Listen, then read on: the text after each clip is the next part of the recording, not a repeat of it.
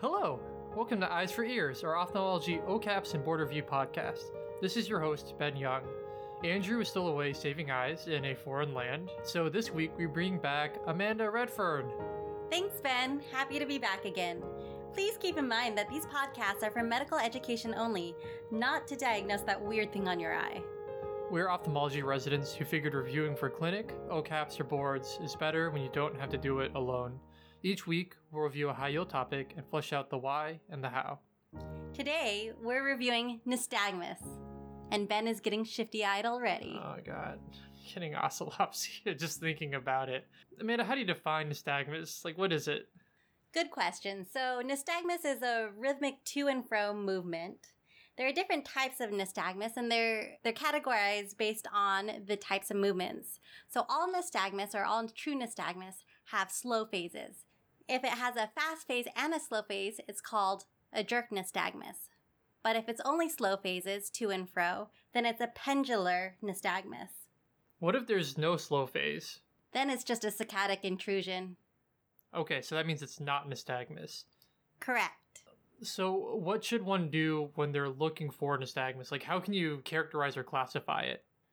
There are a lot of different ways to characterize and classify it, but important things to note are, is it monocular or binocular? What direction is it in? Jerk versus pendular versus a saccadic intrusion like we talked about. Whether it's continuous or provoked by something like looking in a certain direction. Whether it's disconjugate or disjunctive. In disconjugate nystagmus, the amplitude of the oscillations differ between the two eyes, whereas in disjunctive, the direction of the oscillations differs between the two eyes. Okay, so disconjugate is amplitude and disjunctive is direction. Yeah, you got it. And then there's continuous versus a nystagmus that's provoked by gaze direction. Also, null points are important when talking about nystagmus, and that is the point where it is the dullest or even if it goes away. So, Amanda, I saw this patient the other day. She complained of intermittent vision loss. Who cared about that? But when I looked at them in far right gaze, I saw what was definitely nystagmus. What do you think is the workup that you should do for that? It was in far right gaze and far left gaze. Well, how old were they? They were low. They were a little bit older. And how long did it last for? A couple beats? Or it was sustained for a while? It was a couple beats. Well, actually, that's pretty common in elderly people, and if it's only a few beats in end gaze, there's no workup needed. So that's physiologic nystagmus, right? Yes. Okay, well, since we're talking about jerk nystagmus, nystagmi? I have no idea. Nystagmi? Maybe we should start with ones that actually do require workup.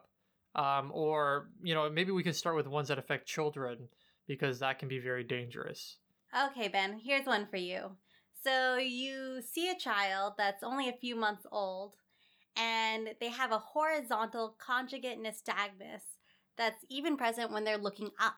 You also notice that the nystagmus is punctuated by foveation periods, and the kid has a little bit of a head turn during that. What? What are you thinking, Ben? So that sounds like congenital nystagmus, which is synonymous with infantile nystagmus.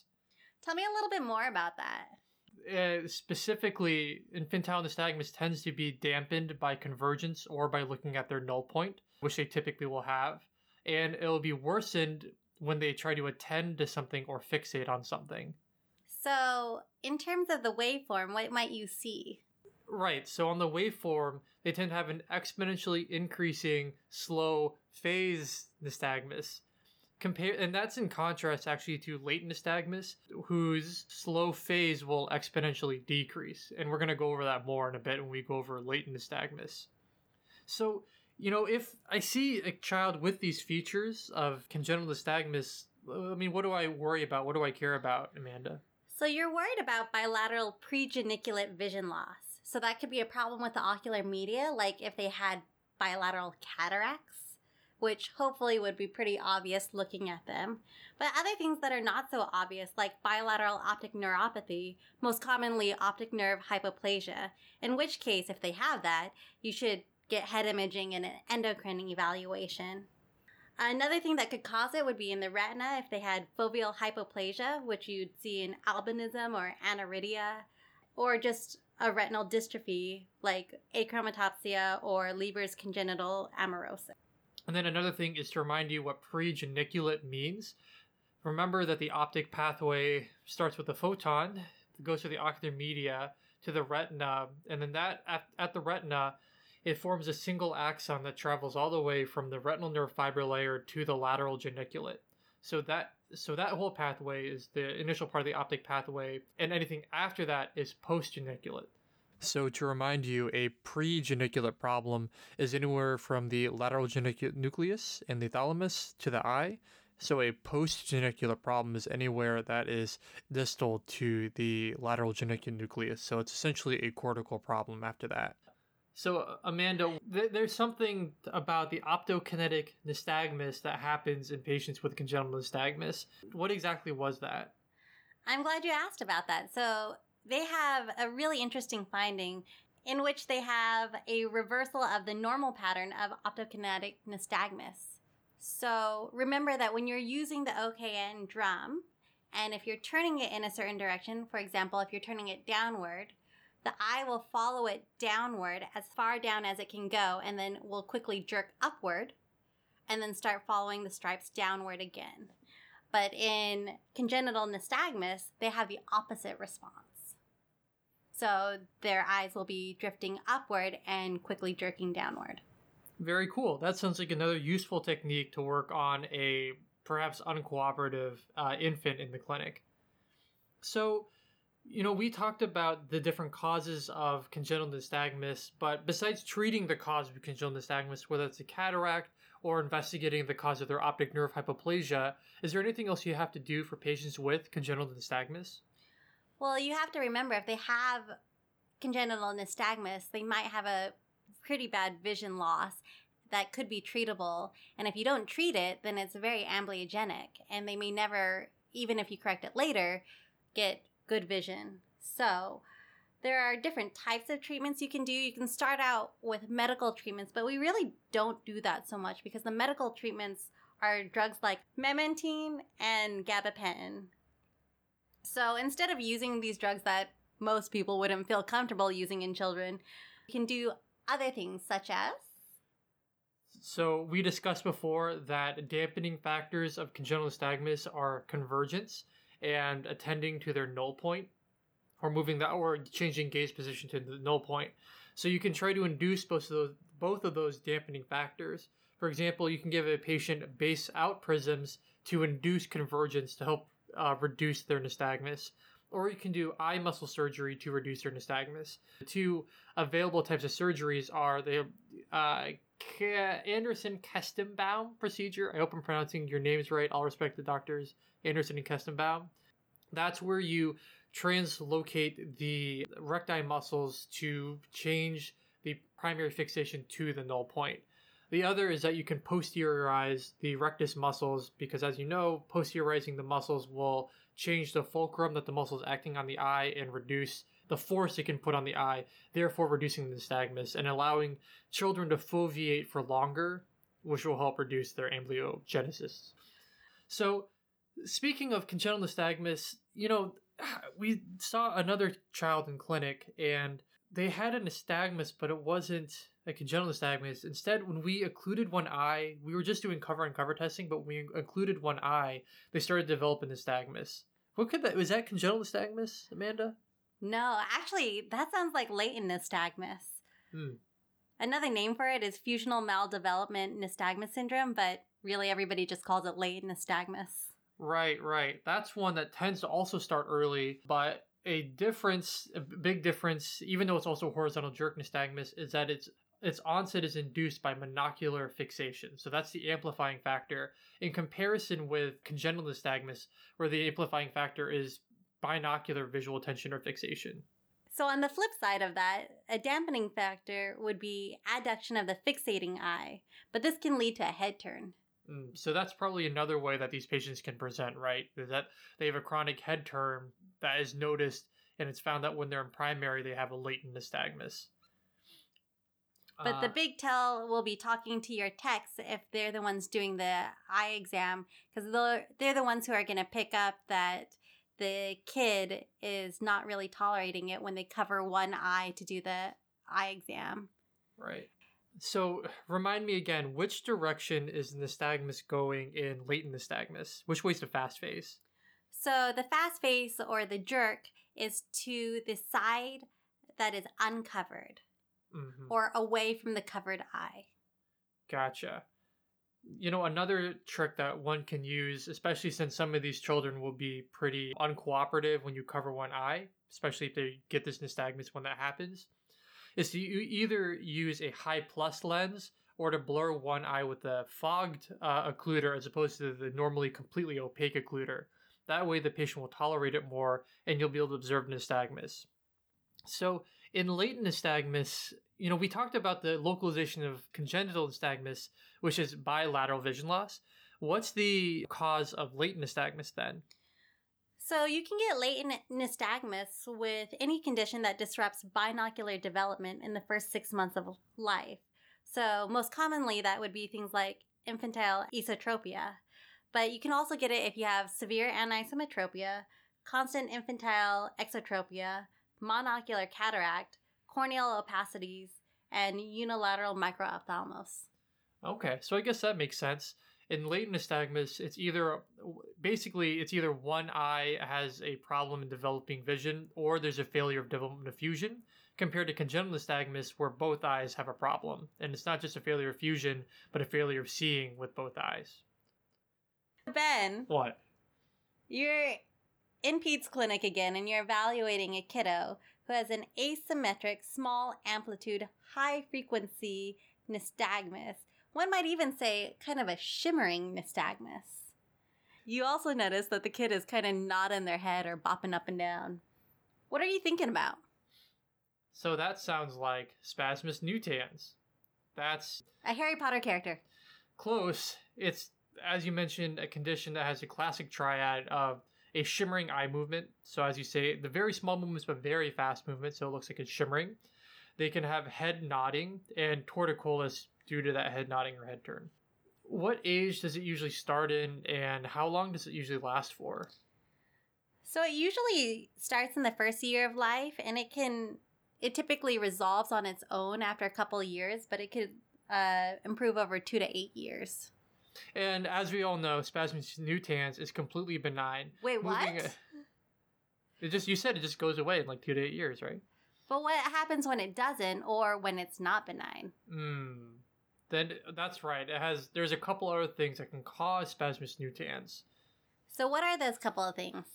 Thought you were going to tell me. Oh, shoot. Okay. I thought you were going to... No, I'll say it. No, get out of here. It's mine. Mine. So you should really be worried about a tumor, specifically a chiasmal or suprachiasmal tumor, like optic pathway gliomas. Other things that could cause this would be retinal dystrophies, like congenital stationary night blindness, or neurodegenerative disorders. So that means that the workup should involve neuroimaging. I know that there's some papers out there that dispute the yield of neuroimaging every patient with spasmus nutans, but for the purposes of BCSC and for test-taking purposes, spasmus nutans should have some type of neuroimaging to rule out these conditions. And then like with congenital nystagmus, you should also monitor closely for amblyopia and strabismus and treat appropriately. Okay. Okay, so moving on to adults. Okay. Maybe I should start with a case. Yeah, you can, what'd you see? So this time you're seeing an adult, and every time they gaze eccentrically, they experience a jerk nystagmus beating in the same direction of their gaze. Oh, so that's basically the physiologic nystagmus, right? We already covered that. But this time it doesn't go away. Oh. It just keeps going. So the cause of gaze-evoked nystagmus is either dysfunction of the neural integrator. For vertical gaze, that's the interstitial nucleus of Cajal, which comes up later with other nystagmus as well, or, as you know, the cerebellum. For horizontal gaze, it's the nucleus prepositus hypoglossi and the medial vestibular nuclei. Sorry, what was that one? It's the nucleus prepositus hypoglossi and the medial vestibular nuclei. They can also get rebound nystagmus when they shift from eccentric gaze to primary gaze, where the nystagmus changes direction. The idea is that there's increased tone in the opposite gaze after a sustained gaze and eccentric gaze, so when they shift back, then the nystagmus reverses. So we talked about the anatomy of the dysfunction. What are the actual causes that can cause a gaze-evoked nystagmus that's sustained compared to physiologic nystagmus? So most commonly, it's toxic effects from drugs or medications, or from cerebellar disease. But less commonly, you can get extraocular myopathies, or myasthenia gravis can even cause it. So just like in spasmus nutans, we just image all these patients? Well, I mean, you're not going to image that poor old fellow with only 3 beats, but yeah, it's actually worth it to get some neuroimaging. So whenever a gaze-evoked nystagmus is asymmetric, you should be concerned about an ipsilateral lesion of the brainstem or cerebellum. And that should be your primary diagnosis until proven otherwise with neuroimaging. So think of things like Wallenberg syndrome. That's a very classic one that we actually saw in step 1. Yeah. Or was that step 2? Just to circle around, there's a lot of laws that have to do with eye movements, like Sherrington's law and Hering's law. One that is exemplified in gaze-evoked nystagmus is Alexander's law, where the nystagmus increases in intensity, i.e. the amplitude and frequency, as the eyes move in the direction of the fast phase. So if the direction of fast phase is right and you move more to the right, then the intensity will increase. You see this as well in physiologic nystagmus, essentially, because when they go to extreme gaze, that induces that early nystagmus. But if they have gaze-evoked nystagmus, it'll be much more apparent as they have nystagmus, either in minimal eccentric gaze and will worsen as you go into further eccentric gaze. So this podcast is called Eyes for Ears, so we might as well talk about ears. What's an otologic cause of nystagmus? I think you're talking about peripheral nystagmus, right? Right. So peripheral vestibular nystagmus comes from some sort of lesion or problem with your semicircular canals, otolithic structures, or vestibular nerve. Think of people who have vertigo. That's the classic one. Right. You can induce it yourself by pouring cold water into your ear, as I discovered the other day when I tried to clean some earwax. That was horrifying. Oh my god. I almost threw up from the nausea and vestibular nystagmus. I am a fool. I actually had a professor in med school who did it as a demonstration for us. Yeah. And when I saw what he went through, I was like, I have not that kind of dedication to teaching. I was KO'd for like the whole day. I didn't do it for teaching purposes. I did it because I couldn't hear in an ear, but here we are. Why would you put cold water? You know the cow's mnemonic. That's the cold water and which way your nystagmus goes. So that's the ears half of this podcast. Let's come back to the eyes. Or I guess in this case, the brain. What are some central versions of a vestibular nystagmus? Oh boy, this is where we get to the downbeat and the upbeat. Mm-hmm. Let's start with downbeat, which is actually most common. Right. Downbeat nystagmus occurs most classically when you have a cervicomedullary junction lesion or problem. So the classic one in that category would be an Arnold-Chiari malformation, type 1 if you're counting. And that is a cerebellar tonsillar protrusion into the foramen magnum. There are a lot of other potential causes, but some that may come up are glutamic acid decarboxylase antibodies or anti-GAD antibodies, or lithium, or anticonvulsant toxicity. And of course, Wernicke's encephalopathy. What are the anatomic causes of an upbeat nystagmus? If you see someone with an upbeat nystagmus, you got to be thinking about a possible posterior fossa lesion or issue. That would include things with the medulla and the anterior cerebellar vermis. Common causes would be demyelination, stroke, cerebellar degeneration, and tobacco smoking. So, kids, this is why we don't smoke. And other reasons. This is the only reason you shouldn't smoke, really, is you don't want to have an upbeat nystagmus. Ooh. And now, a friendly, what do you call it? PSA? And now, a friendly PSA. Don't smoke, kids.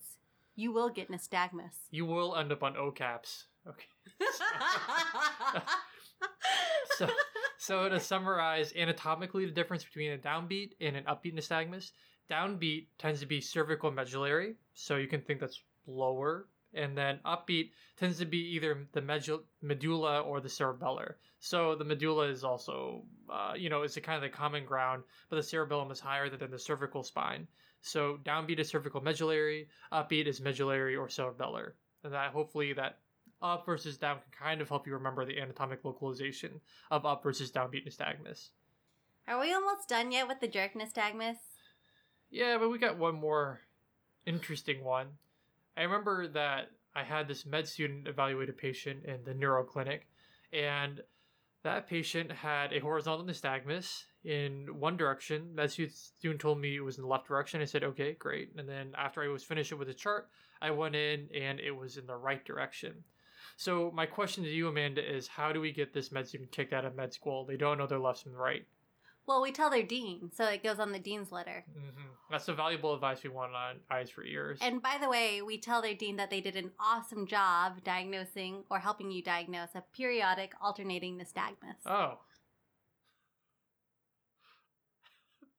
I don't know. I don't know where to go from there. Oh.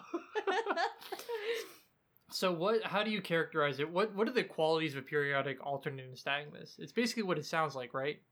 Basically, so they'll go through these crescendo, decrescendo phases in one direction, meaning that they'll get an increased amplitude frequency nystagmus in, let's say, the right, and then after a little bit of time, it'll switch and they'll start having the same, but in the opposite direction, so to the left. And this cycle takes about 2 to 4 minutes. So if you see this happening in a patient, you really got to watch for several minutes to make sure that they don't alternate their nystagmus. And why is it important to identify it? So periodic alternating nystagmus can localize to the cerebellar nodulus, also the cervical medullary junction. So it's prudent if you're suspicious to image these patients as well. Another potential cause of periodic alternating nystagmus is bilateral vision loss. If it's a transient cause of bilateral vision loss, then it can actually reverse. For example, if a patient has bilateral vitreous hemorrhage, the hemorrhage resolves, then the periodic alternating nystagmus can resolve. That is a fun fact. I actually thought that was really cool. I was like, huh. I think that's really interesting too. So those are the jerk nystagmi. Next time we'll come back for the rest of the nystagmi, including pendular nystagmus and a hodgepodge of other ocular movement disorders. Thank you for listening to Eyes for Ears. If you liked what you heard, then you can follow us on Twitter at Eyes4Ears with the number 4. And it really helps to rate and review us on iTunes or whichever platform you use to listen to podcasts. Until next time, have a good week. Bye. Say bye. Oh, bye. No, what do you want to say? Say it. Peace out, motherfucker.